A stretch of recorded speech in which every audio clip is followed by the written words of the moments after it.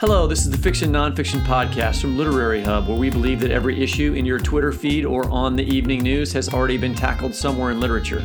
I'm Whitney Terrell, the author of the novel The Good Lieutenant. And I'm Vivi Ganeshananthan, also known as Sugi, author of the novel Love Marriage. And this is our Halloween episode.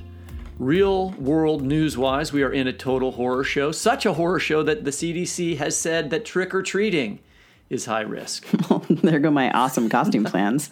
I mean, you can't do anything anymore. I can't do anything. What's low risk? I mean, definitely not watching like any sort of presidential campaigning, debate, discussion. Because like maybe it's technically a COVID-safe pursuit to sit on your couch, but I almost imploded screaming with horror watching the first debate.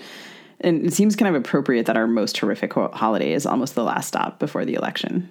Look, all of 2020 and all of this campaign has been to me a horror show. I keep waiting for the jump scare when somehow Biden's polling lead evaporates. I'm hoping that that's not going to happen. Now I have to go find wood in my office and knock on it. First damn thing every morning I'm checking, right? All right. So are you gonna stay home and watch a movie? Is that what you're going to do? I mean, I guess I could try. I've been, as listeners to this show know, I'm a faithful watcher of Lovecraft Country, the last episode of which is coming up. But generally, I'm too chicken shit to watch horror movies and just have to kind of leave the room. I can only really we watched Poltergeist the other night, and that was fun. I can do Poltergeist. The special effects were not scary. I was down with Poltergeist. That's about as far as I can go. Anyway, we're glued to the news of our horrific times, and so we're going to talk to some people who know about horror and frightening people. We've talked a little bit on this show about what it's like to write humor in the Trump era, but I've been wondering what it's been like to write and publish horror as our headlines grow steadily and steadily more alarming. Today, we'll have a chance to talk to two authors who deal in scares and fear and uneasiness about what it's like to write and publish in this interminable season of election horror. Later in the show, we'll speak with Laura Vandenberg about her new story collection, I Hold a Wolf by the Ears. But first, we're thrilled to welcome Emily M. Danforth to the show. Emily's debut young adult novel, The Miseducation of Cameron Post, came out in 2012 and was named to numerous best book lists, translated into a half dozen languages, and adapted into a Sundance Award-winning feature film of the same name. Emily's second novel, Plain Bad Heroines, launched on Tuesday, 2 days before this episode's air date. Congratulations, Emily. Emily has an MFA in fiction from the University of Montana and a PhD in English and creative writing from the University of Nebraska-Lincoln. Emily, welcome to the show. Thank you. Thank you for having me. So it's a special treat for us to have you with us in your pub week and in the lead up to the election, which has been its own special kind of horror show. Yeah, like is this thing over yet? Your book caught my attention because it's a queer gothic horror comedy with meta elements. I'm kind of chicken and I'm not really good with like classic horror. And it's a book about a book and about the filming of a movie told in two timelines with illustrations. And it's also told in a very funny voice, which is how I wish 2020 had been told. And with all of those elements, the opening of the book establishes it as a horror story for and about queer women. It's suspenseful and a couple of characters die in intriguing ways in the beginning. So I'd love to hear you talk a little bit about how you think about the relationship between the real peril, the rights of LGBTQ and other folks have been in lately, and then this genre of horror. I mean, I think one thing that as a queer person that I'm always thinking about is the ways in which folks that are trying to challenge our rights or remove them other us. And it's so much the language of monsters, right? It's unnatural, it's sinful, it's perverse, depraved. And I think it's something queer people are, really used to, is being completely dehumanized and then held up as a thing to fear. It's, wielded as this weapon of fear when folks are seeking to take our rights away. And so that's on my mind as a queer person.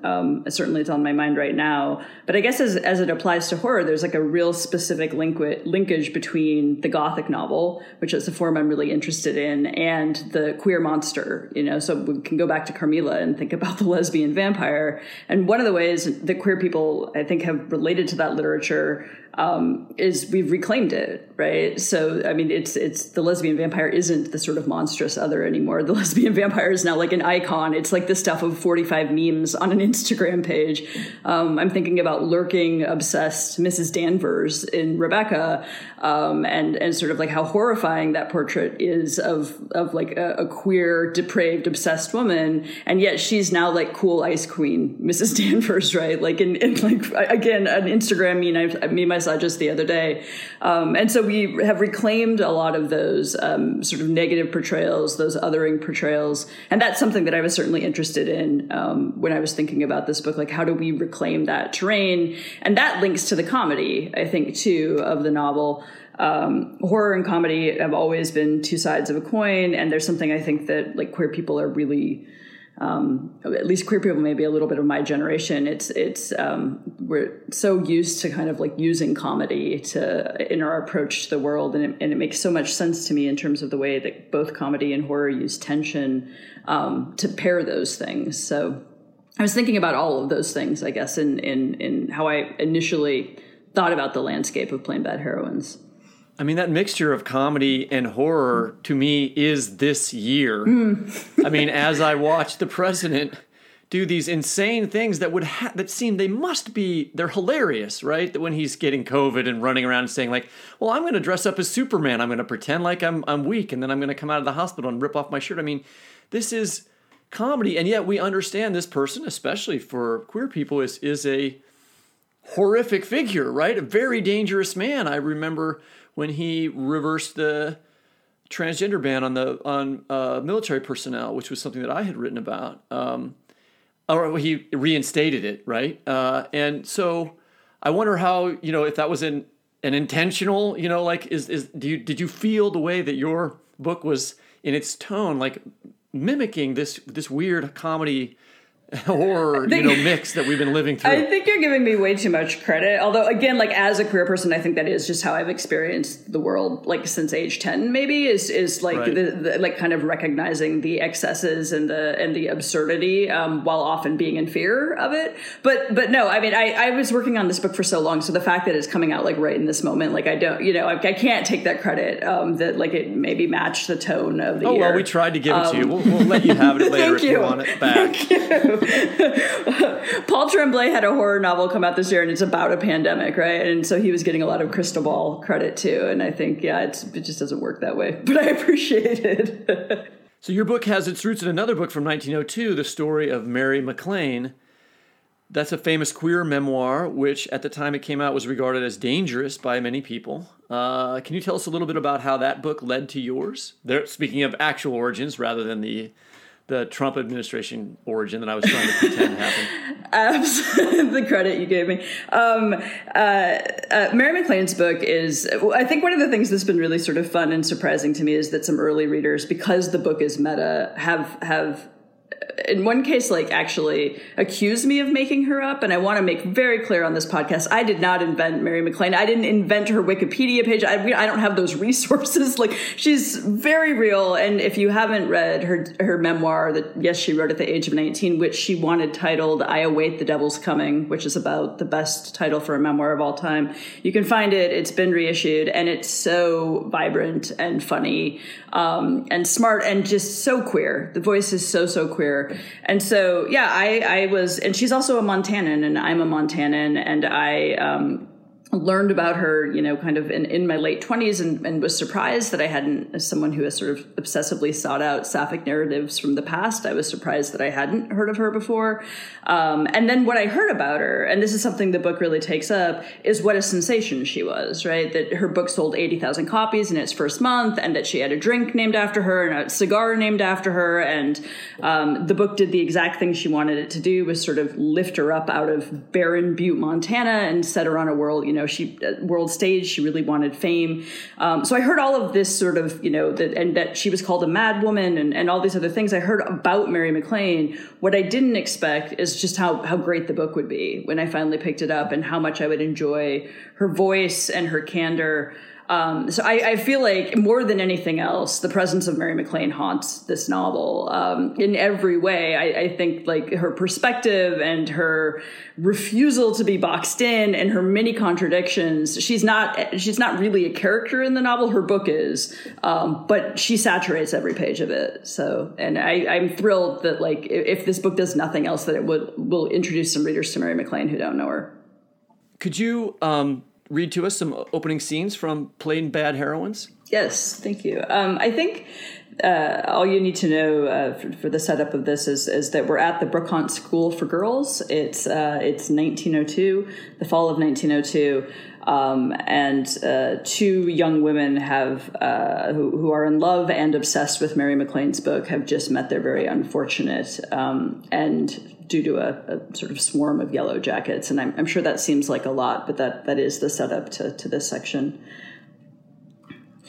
That a copy, a much-loved and underlined and page-marked copy, was found near the bodies is undisputed. The story of Mary MacLane, the scandalous debut memoir of its namesake 19-year-old, had a deep crimson binding when the dust jacket was removed. A red book was not hard to spot when left almost indecently splayed against a cluster of ferns so enormous they looked like half-opened green parasols. Even in such a gruesome scene, the book stood out. Much was later made of the underlined section it was found opened to. I have lived my 19 years buried in an environment at utter variance with my natural instincts, where my inner life is never touched and my sympathies rarely, if ever, appealed to. I never disclose my real desires or the texture of my soul, never, that is to say, to anyone except my one friend, the anemone lady. And so every day of my life I am playing a part. I am keeping an immense bundle of things hidden under my cloak. It was no secret on campus how enthralled with that book both Flo and Clara were, and more broadly with Mary MacLane herself. As you likely already know, they'd formed the Plain Bad Heroine Society as a way to show their devotion. But who brought the book into the trees that day isn't as certain as the fact that a copy was with them in their final moments. Some of the onlookers said Clara was carrying nothing at all on her march from the motor car, while others swore that they saw the book gripped in her hand as she crossed the lawn. Though she'd been seen with it so frequently that school year, it's natural to wonder if they might have imagined that part. It was, after all, the book, the one that brought her and Flo together, the one that said, printed there on the page, the things Clara had once believed were her private thoughts alone. It was the book that Clara so often thought that truly, she could have written herself. She could have had it sewn to her palm and still been unencumbered by it. And if you asked Clara's mother, she would have told you that Clara might as well have had that vile book sewn to her hand for the length of their summer in Newport, because it had been there day in and day out. Later, when Clara's traveling case was searched, for it had been left there on the ground next to the car where Charles had dumped it, no copy of the story of Mary MacLane was found. This would seem to suggest that Clara Broward did take her book with her into the woods that day. It would seem to suggest that, except for this. In a letter sent after her daughter's unfortunate death, Mrs. Broward told her sister, in great detail, of the cold comfort she had taken in burning Clara's copy of that hateful book in the flames of her bedroom fireplace. She wrote that she began at page 1, tore it free, fed the fire, and continued on until the red binding flapped empty, like a mouth with no teeth. And then she burned the empty mouth. Mrs. Broward certainly believed that she did this to the only copy of Mary MacLane's memoir that she knew her daughter to have ever owned. Of course, all of this was only spoken of later. Perhaps you already know that when the story of Flo and Clara's deaths reached the press, Mary MacLane herself, then staying nearby at a seaside hotel in Massachusetts, was asked to issue a statement. She's reported to have said, "I wish I could have known those girls." This was both uncharacteristically short for a Mary MacLane statement to the press in those days, and the thing that the two of them no doubt would have wanted to hear the most from her. Before we move on, one more thing about that copy of the book found with the bodies. It was handled by faculty and police, Pinkertons, and even Flo's and Clara's bereaved family members, not one of who claimed it as belonging to their kin. And then, not so long after, it was misplaced. Officially misplaced anyway, lost, unable to be located when it was asked after by reporters who felt sure they'd missed something the first time they'd gone through it, and who now wanted another look. Even Principal Libby Brookhans herself could not find it. She was the school's young, if capable, founder.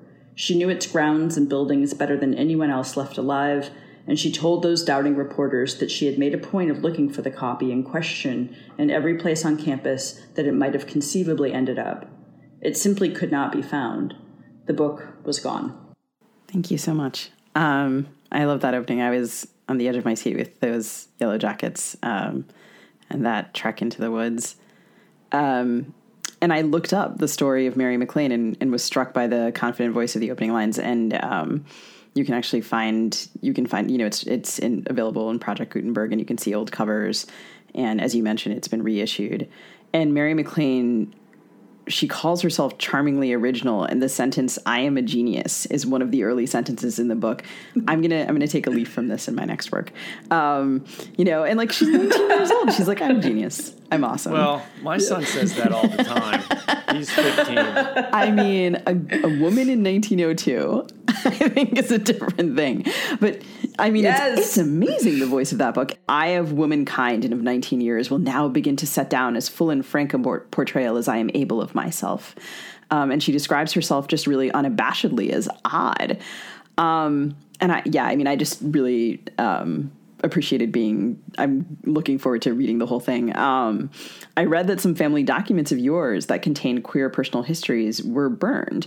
And that description that you just read with the sort of image of the mouth, the book is a mouth. And in the passage you read, right, that's Clara Broward's mother burning a copy of McLean's book that belonged to her daughter.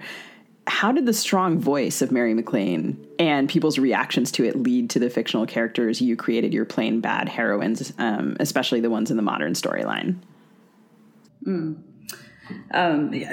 book is so fun. So yeah, I think you'll enjoy reading it so much. Story of Mary McLean. I mean, not my own book. One thing about the characters in the past, I guess, like I should say that this forming of a Mary McLean society, which is what Flo and Clara have done, and some other students on campus, that was something that happened in the U.S. on the release of Mary McLean's book. There were sort of young women all over the country that formed clubs in her honor, and so that was one way, just one of the many ways that the book informs the past.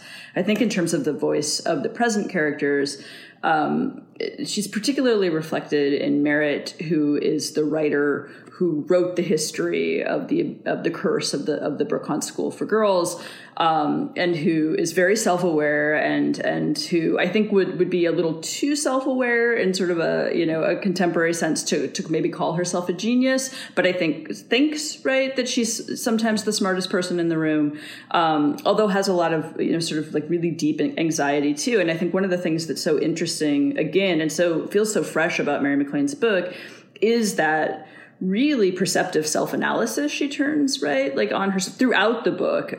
There's this like the real awareness of the things she's creating, what she's trying to say, and her many contradictions. And she'll call herself a genius, and by the next page be talking about the barren emptiness of her life. And it feels like a blog that you could read now, right? Like, I mean, it really does. And so I think some of her voice echoes up in Merritt and how she describes herself or thinks of herself or thinks of what she's trying to do. I do love that movement when you're talking about Mary McLean, and is that movement between being super overconfident and then having this hidden part of your life that she writes about so well. It's kind of quite remarkable. And I was only being facetious. I mean, my 15-year-old boy faces none of the challenges that Mary McLean was facing in her time period, right? Sure. Just that there is for all of us, I think, can recognize and understand that sense of needing to be confident and then having things that we also are not confident about, And so I found that relatable in any case. But how many books... I'm trying to think of books that have like an Easter egged book in it that's also like reading your book and having you go on tours, also about, talking about this other book that they're sort of connected to. And are there other examples of this? Do you know of any? Is this I'm sure there are many, and now I'm like on the spot. I'm not going to be able to think of a single one. So no, I'm sure there are many. Listeners, if you want to write into us with an example of that, we'd love it. One thing I was thinking about in terms of Easter eggs or books within books is just the long tradition in Gothic fiction, in particular, of the cursed object that gets passed hand to hand. And that's, in particular, one of the ways that Mary MacLane's book gets used, right? So its content is talked about, its effect. But this idea, something I was really thinking about was this idea of it as a bad book. What do we mean when we call something a bad book?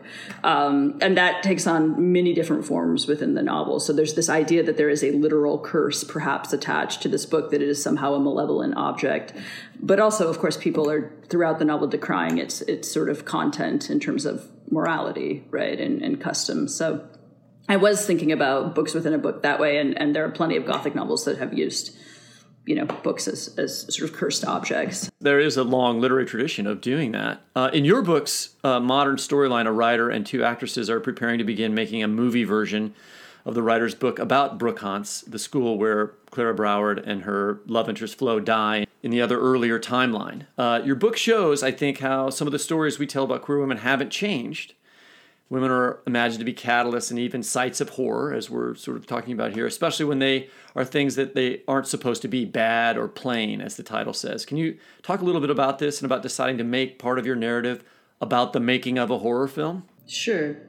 I think one of the things the book is doing throughout with this narrator who's directly addressing the audience, and so I heard somebody call it like Gossip Girl meets Victorian direct dress, which I think feels exactly right. I think that is the voice of the book. I will own that.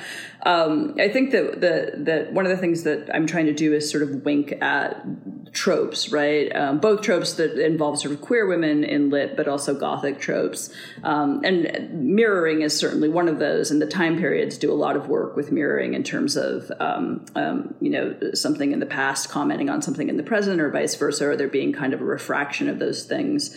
And when I thought about making the horror film, or the making of a horror film, part of that is just, how do stories about queer people get told, right? And who's doing the telling, and what are their aims for doing that? And I think particularly once you get, Hollywood involved, you have a lot of questions about like why a story is being told and how it's being told. So the book is exploring that, certainly. It's also a found footage movie that's being made, which of course is a subgenre of horror. But I think that gets it, like, the book tries to explore all these acts of looking, which is, again, a mainstay of Gothic fiction. So characters are often sort of lurking, and they observe something they shouldn't see, or maybe it's much more voyeuristic than that.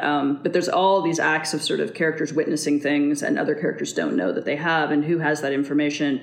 And the idea of making this found footage film, which purports to have true footage, is another act of looking. It's another way of seeing these characters. And so that's, I think, another sort of Gothic meta element that works throughout.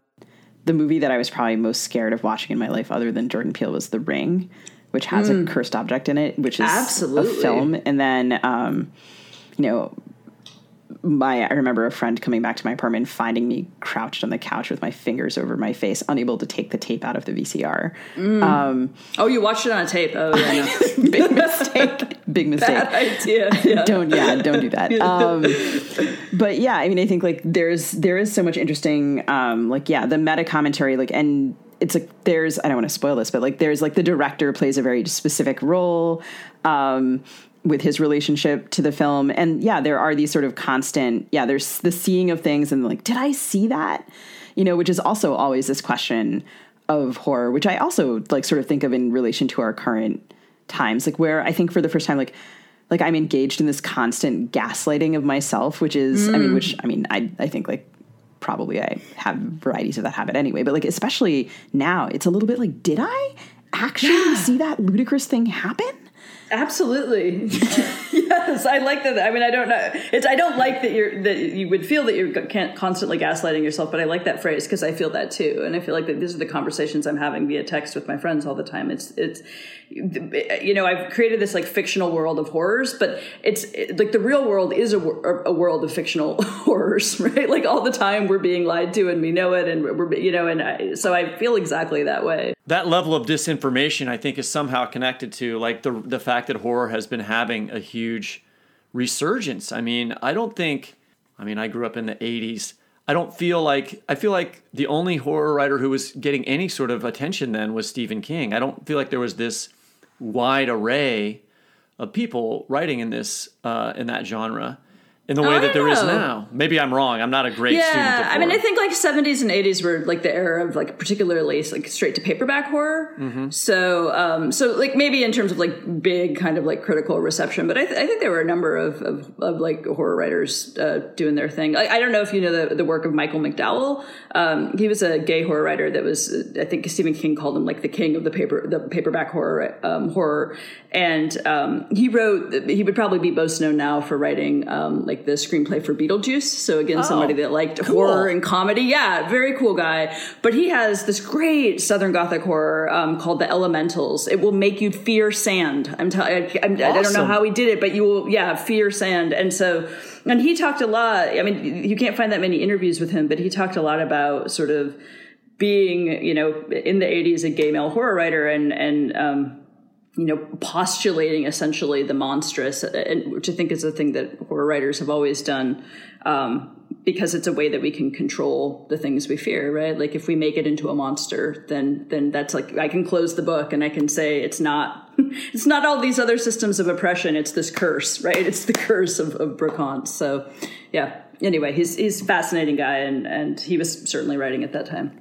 I'll have to look him up. I had a friend who when I was in grad school for creative writing, a friend who was collecting kind of like pulp novels from that era, and they had these covers that are also sort of like old school movie posters, you know, like a bosomy housewife escaping her like cruel husband, and like, you know, but really what she wants is to be in a torrid affair with her lady neighbor. And I would like, they're her lady neighbor. I mean, like, this is I'm spitballing one. Like this is no. They had, you know, like many more adventurous plots than this. But they would often have this kind of like visual language of horror embedded in like the cover, and then like in the language, like it was so fun to look through her collection of pulp novels. You would probably really enjoy a book that came out maybe last year or the year before. It's so fun. It's Grady Hendrix's Paperbacks from Hell. Oh. And that's what it is. It's this beautiful coffee table book of those books, like all their covers and then descriptions of them. And it's so great. So if you like that, Paperbacks from Hell is the book for you. That sounds awesome. I'm definitely gonna have to pick that up. And so like we're talking about all these real books, real objects. And so of course, you know, as I was reading your book, I was like, is Brooke Haunt's real? And then I was like, surely Brooke Haunt's is real. And then I kind of like went on a little, you know, and I was like, no. Is Brooke Haunt's modeled on something? Is Brooke Haunt's, and it's got this great name, right? Like the haunt is almost like right in there. And it's this, can you talk a little bit about inventing that place? Sure. I mean, as a lesbian, I have long unintelligently romanticized boarding schools. I think just like as a lesbian of my era, I think that, you know, there's just too much kind of like in literature and in pop culture to not do so. And I know that if I had gone to a boarding school, I would not feel that way. But there's too much in the terrain. And obviously, again, writing a Gothic novel, the idea of having an abandoned, cursed boarding school felt really right. I didn't want to write about like a present day occupied, like, you know, boarding school, but an abandoned one felt right to me. And so Brooke Haunt's really came out of me trying to solve the question of, I had this idea for a location. I live in Rhode Island. There's plenty of sort of, you know, New England Gothic atmosphere around me, but I was trying to figure out like, why is this boarding school cursed? Right? Where did that curse come from? And you're absolutely right. Brooke Haunt's is not real. But some of the pieces of that estate, like the larger Brooke Haunt's estate, are drawn from Rhode Island history. There's a tower in the book, there's a manor house with a tower. It's called Spite Tower. That's real. That's in Little Compton, Rhode Island, and it's called Spite Tower, and all of its history is apocryphal. But it supposedly, you know, the stories are much better than the truth. I think it was built ultimately as like a pump house for a well. But it's this strange sort of tower that, you know, sits on the side of a road, and the story is that feuding farmers, one built it to block the other one's view, and so I sort of picked that up and used it, and then the house that it's attached to is also an actual location in Little Compton. So I think the book is full of things like that, and it's interesting to me the stuff that people think I've made up, like Mary McLean, it's very real, versus, you know, the things that are entirely fictional. Yeah, you know, I was, for a year after I graduated from creative writing school, like was the writer in residence at a boarding school, and then later lived in an apartment building in Ann Arbor, Michigan, that was an abandoned women's boarding school. Oh my gosh. And so like reading your book, I was like, oh my God. This is exactly, the acres of woods behind the school. Like, this is how this feels. I used to live in an apartment building that had formerly been Miss Clark's Seminary for Young Ladies, and it felt it felt like being on the set of The Others, which was also a movie I couldn't watch. And so, here are all these, we have all these, fantasies about like what boarding school is like. And I think, as we read the news now, it's very obvious that there's like another set of fantasies operating for a different set of people. As I was reading, I was thinking about these places I had been and lived, and I was also kind of watching out of the corner of my eye another horror movie I can just barely stand to see, the Amy Coney Barrett confirmation hearings. Oh.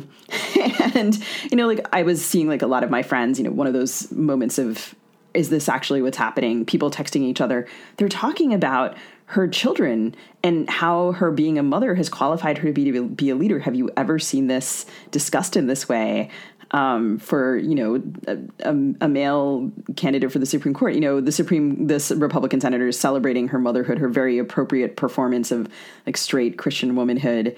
And so she is a major worry of mine, that I'm having. We're taping this on the Friday before the episode comes out. And I guess we'll know a variety of things, are the plot of our lives moving at the pace of a Scandal episode. So she's my big worry. What are your big fears these days? And what's your any big hopes for us going forward? Yeah, I agree. I've also only been able to tune into that confirmation hearing as the horror show. Like, I've been watching it in the same way, like through my hands, basically, and in bites.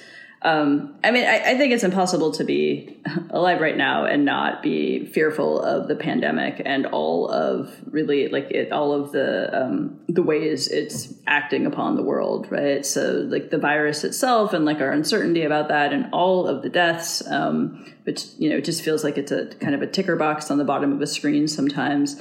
But also the, significant sort of increase in poverty and, folks needing to go to food lines and just all the kind of uncertainty I see, in my nieces and nephews who are not in college this year and around me. So I'm thinking a lot about that. Like, what does this look like? And I think, again, when we talk about horror, it's that uncertainty, right? Like in this sense of kind of like just continued doom and dread. So yeah, I would have to answer, I think, the pandemic. It's a huge fear, and what our response hasn't looked like, and when we're going to be able to kind of look at it in the rear view. Well, if we want people to be watching something, it should be, or paying attention to something, they should be paying attention to your book, Plain Bad Heroines. So we're going to suggest and remind our readers to go out and pick that up, and we're going to congratulate you on the book's debut coming out right now, and thank you for being on the show. Thank you. Thanks very much for having me. Thanks so much for joining us.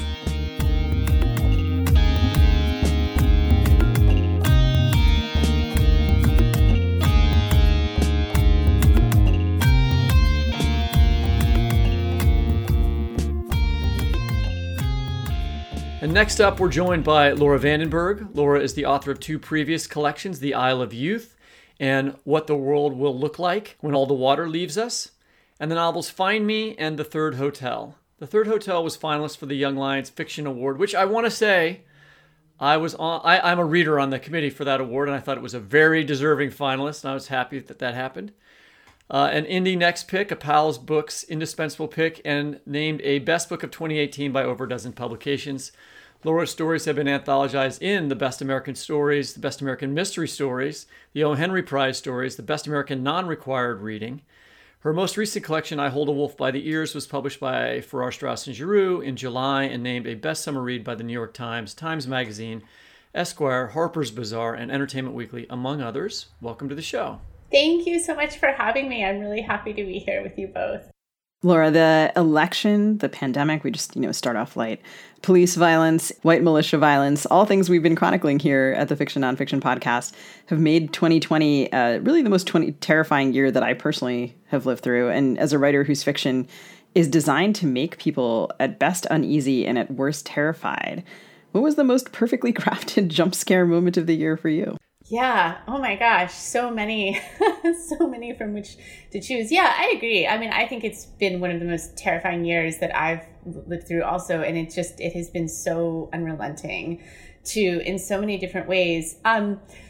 this maybe, isn't, I mean, I think when we think of a jump scare, we think of something that's really sudden, or that it kind of comes out of the blue. And this was maybe more of a kind of creeping horror. But I do really remember very vividly this sort of period of time, maybe like a handful of weeks. It's sort of in February when the pandemic went from being maybe sort of an increasingly urgent, buzz on the periphery of our lives to really being front and center. And it feels like a lifetime ago when folks were arguing about whether or not AWP should happen. Like, I can't believe that feels like, right, like that had to have been at least 10 years ago. But there was a very specific moment. So earlier this year, my husband and I were living in Austin, Texas, and we were teaching there. And we drove in the first week of March to Florida, where my family is, and we have remained there ever since. And I just remember being in the car. I think we were driving through Mississippi, and it was late at night. We were just trying to keep going, and to stop as little as possible. And we were listening to the radio, which was not something we normally do in the car, but, we were just trying to keep abreast of the news as much as possible. And I just remember having this moment. I just felt like, we were in this kind of like a little like planet of our car, on this quiet, highway late at night, driving through America. But just this moment where I thought, like, something fundamental has shifted in our world. And I don't know that our lives will ever be the same again. And it was this sort of like really sharp feeling of disaster and loss before, we had all the context and the information that we have now. But I think when I think of again, the podcast for many hours, there's certainly others that come to mind, but that's a moment that was really distinct for me. Just that feeling that, like some kind of sort of irrevocable turn has happened, and the world as we once knew it is gone or partly gone.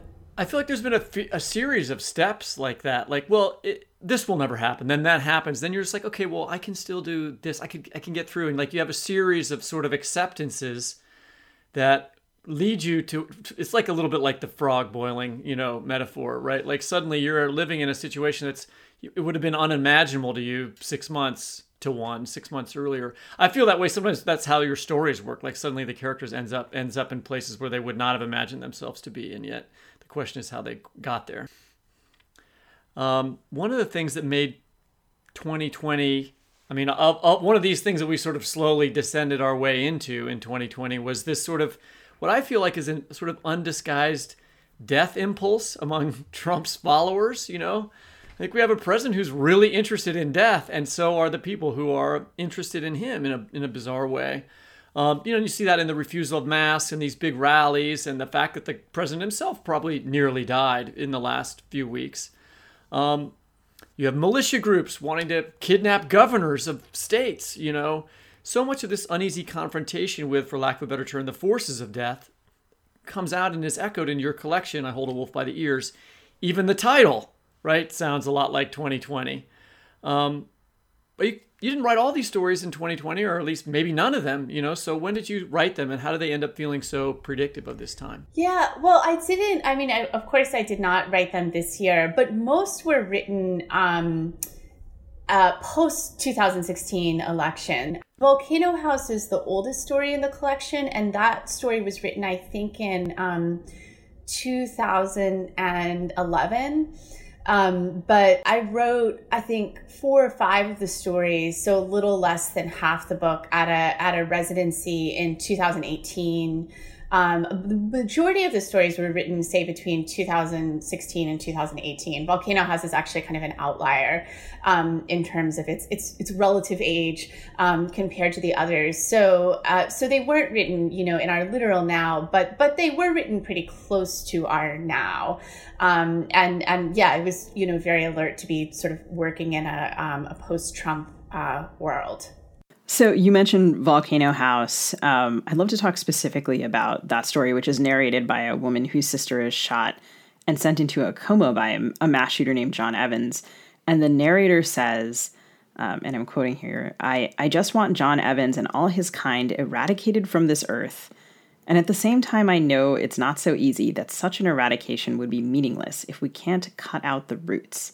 And I mean, look, I'm feeling in my maybe not so secret heart this exact way about a lot of people in America right now.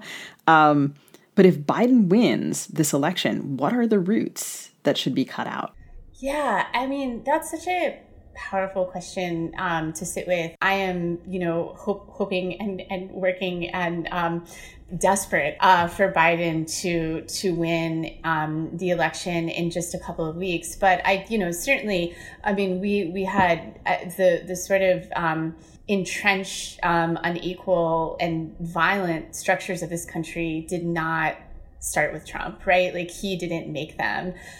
He's just sort of intensified them and figured out how to wield them in an even more violent way. And they, and Biden will not fix them. I mean, he has been a part of creating those structures. And that's not the only thing that he's done, but his record on, he's been accused of sexual assault. His record on race is troubling.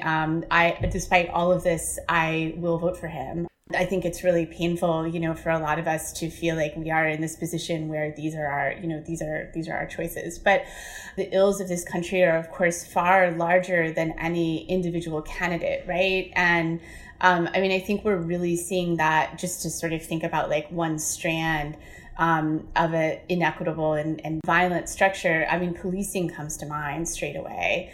And policing, I feel, in this country is so powerfully broken, and it's beyond reform and beyond modification. And I support the defund movement in the various ways that it's working, and trying to have a conversation about how policing in America needs to be completely reimagined and reshaped. And I think until like those kinds of structures, shift in a really powerful way, it's the work that lies ahead is far beyond like any individual candidate. And I think the nature of a politician, and particularly like a centrist politician, is just kind of holding on to power, right? And I think if that is your sort of position or your kind of primary goal, I think it makes it very difficult to be transformative, because to be transformative means to take risks that are new and different, and that might not be, sort of immediately palatable to all voters. I mean, I think the Democratic Party, there seems to be this deep anxiety in the larger party structure about anything being, like too extreme, too socialist, et cetera. We end up, still in this kind of centrist space. If we're thinking about Trump, it's like harm reduction. It's certainly not nearly as damaging and as chaotic as a Trump president, but it's also not healing the country either, and it's not transforming what's broken. And I don't know that it will bring us into a space of greater justice and equity. So I think when I think about like the cutting out and what is being cut out, it's less about like an individual like cutting out Trump and more about transforming oppressive structures. Well, one of my favorite stories in this collection is Lizards, which has a Kavanaugh reference in it. So that fits with you having written it post 2016.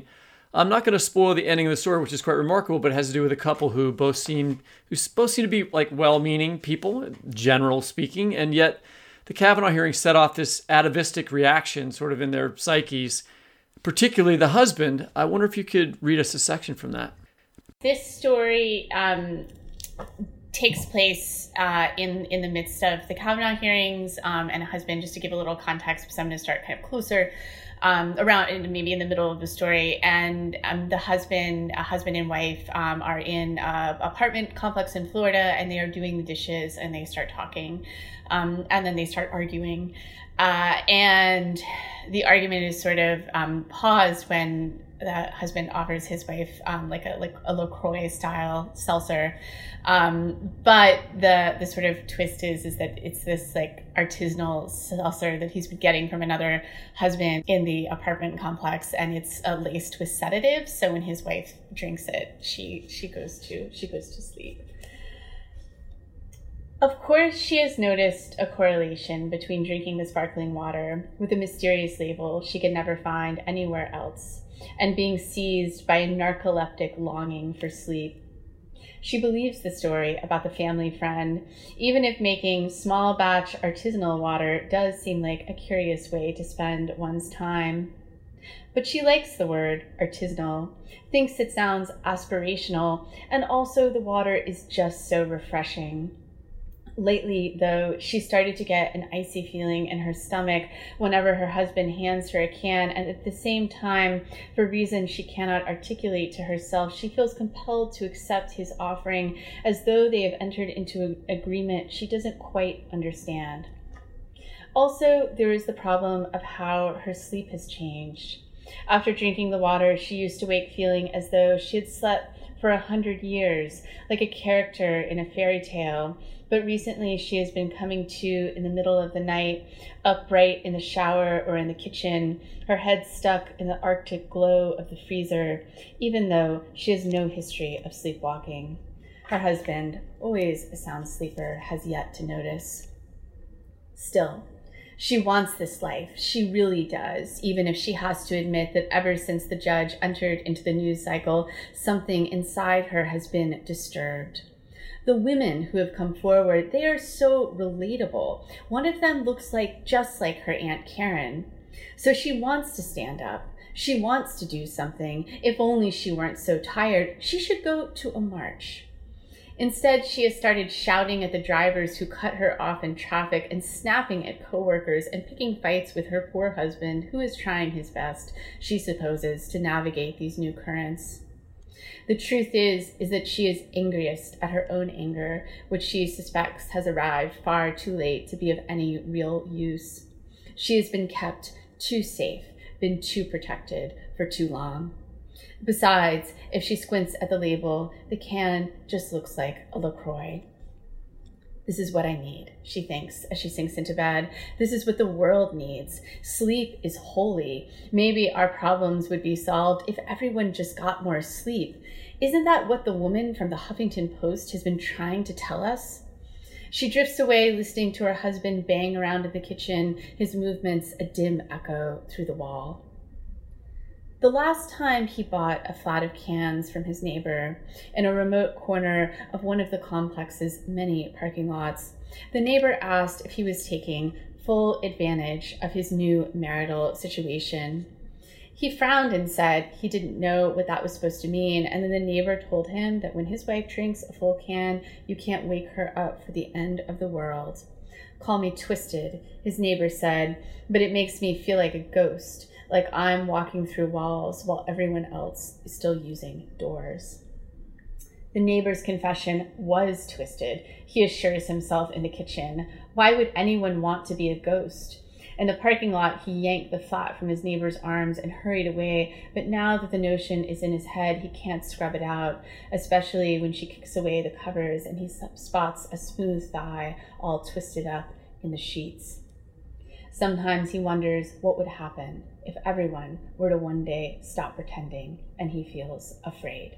Thank you so much. What I find so compelling and fascinating in that story is the way that the wife is aware of, but chooses to ignore the way her husband is manipulating her.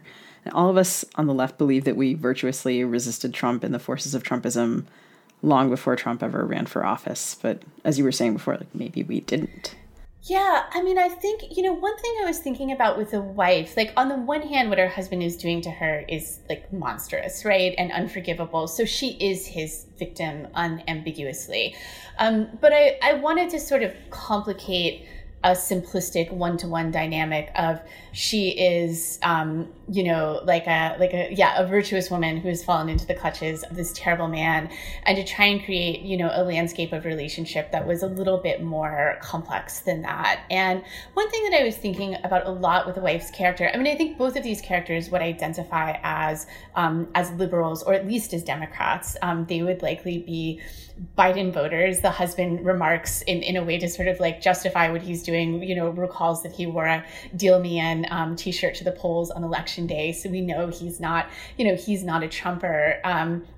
And yet he harbors this really like incredibly powerful misogyny that's been leaking out over the course of the Kavanaugh trials. But I was thinking, with the wife, I think what for me was ultimately really interesting and compelling about her character is that she is aware that something is going on with this seltzer water situation.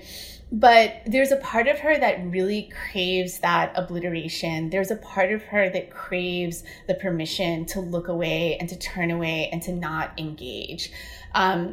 He's trying to talk himself into the ways that he's like not a misogynist. Like, I can't be, I voted for Hillary. And she's trying to, I think, talk herself, into still wanting a life with this particular person.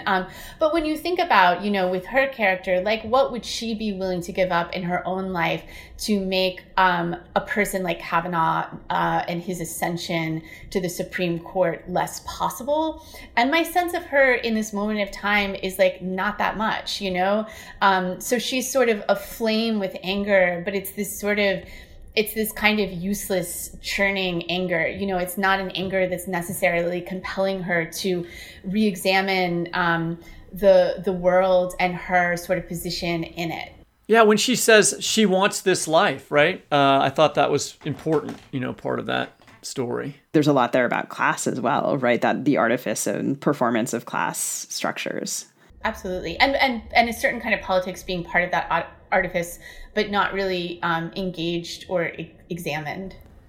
Well, I feel like I walked through. We're going to get to the husband in a minute, who's the real bad guy here. So we're not all taking this out on the wife in this story. But, I walked through my like upper middle class urban suburb, right, that I live in and see women who have Biden signs in the front yard, but they also like have worked extremely hard at getting their hair dyed exactly a certain way. They've gone to a ton of weight classes. They're wearing really expensive workout gear. They've like made themselves into a picture, right, for a certain kind of structure of society that has to do with the male gaze, right? And I think like, and when that line is spoken in the story, I think of women that I see that I think imagine like, well, I want this life, right?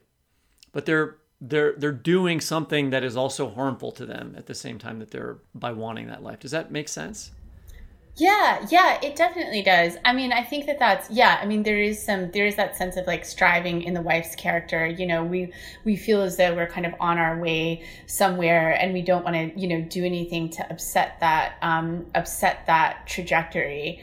I think that's definitely true for her. So I think in this idea of being sort of asleep is manifesting in her life in several different ways. Like on the one hand, she's being literally drugged by her husband, but also there's this kind of like willful sleepfulness that she has entered into in terms of like not looking at anything in her life and her choices too carefully, lest they reveal a reality that feels untenable. So can we go back to the last line of that reading? Sometimes he wonders what would happen if everyone were to one day stop pretending and he feels afraid. What do you think that would mean for everyone to stop pretending? Yeah, well, I'm not sure what it would mean for everyone.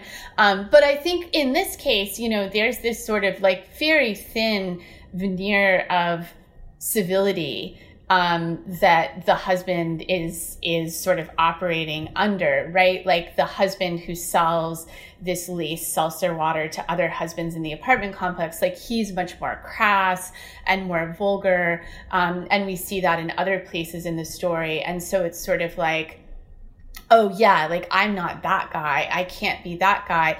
And yet this is this sort of beautiful and terrifying thing that fiction can give us access to is the innermost thoughts of characters, right? Like the things that they would never say aloud. And yet, what we think is a part of who we are, and where we allow sort of the mind to go. So on the one hand, the husband is like, look, I wore a Deal Me In t-shirt to the polls and I'm not like crass like this other husband. Like, what more do you want from me? And on the other, he is like there is a part of him that is entertaining the idea of like drugging and raping his wife, because it's a possibility that is like available to him now in a way that it wasn't, and he's starting to feel the sort of like temptation of that. So that's a pretty, like, I think, like, deep well of horror, underneath that sort of veneer of civility for the husband. And I think, I don't think of these stories as horror stories per se, but I am really interested in horror as a form, and these stories certainly occupy the landscape of like the uncanny and the haunted, and I do think sort of horror as a form and the ghost story as a form, it really is so much about very oftentimes tearing away that superficial layer, tearing away the mask that a person sort of walks around with, and really getting into the kind of like gnarly heart, often frightening heart, that is sort of underneath all of that. I mean, there's so many examples, both in like literature and film, of horror narratives that do that work so powerfully. So speaking of, all of these examples, last year around this time, we were talking for our Halloween episode with Victor Lavelle and Ben Percy about the rebirth of horror writing as a form of social critique. And you just said you don't exactly think of these stories as horror stories. And yet I still think, your stories are advancing social critique in ways that remind me or call to mind certainly things like Jordan Peele's Get Out or Lovecraft Country, or what Victor or Ben are doing. And I'm curious about what some of your early influences in thinking about how to include social critique in those explorations of the uncanny, or the kind of tearing off of the mask. Yeah.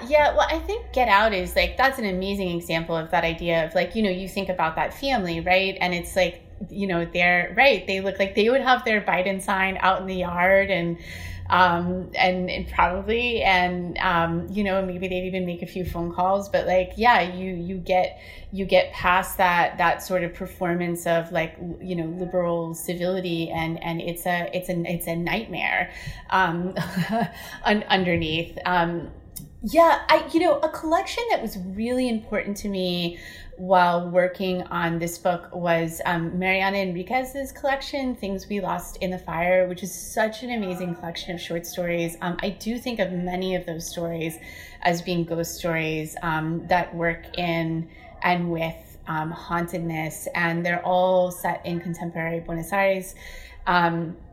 And I think that they are particularly around landscape architecture. I'm really interested in writing place, and landscape is very important to me. And spaces that are empty in a city, and spaces that are occupied with people, and the sort of like delineations between neighborhoods, and that sort of like ever shifting, landscape of a city, and the way that landscape shifts throughout history. And I think her work does, a beautiful, frightening job of exposing the sort of like unexamined dimensions of landscape, and the unexamined questions, and using this sort of the presence of the supernatural, or possibly supernatural, the fantastic, as a kind of instrument of pressure to like really crack that artifice open and see what is lurking underneath. And I love Victor's work too, and Ben. I'm big fans of both those writers. Well, you're speaking of landscape. A lot of these stories, not all of them, but a lot of them are set in Florida, and a lot of your other stories from the past have been set there. You're from there, and now I guess, as you were telling us at the beginning of the podcast, you're back there again. Maybe you could give us, as we close out here, like an election update. I check every day on 538 and Real Clear Politics to see how Florida is polling. I just read something that like in Slate, like today, that they started taking away ballot boxes in a totally illegal move that the Republican Party is just doing to see if anyone can stop them from doing it. I mean, what's going on down there? Yeah, I mean, that's it. Yes, there's a lot going down here.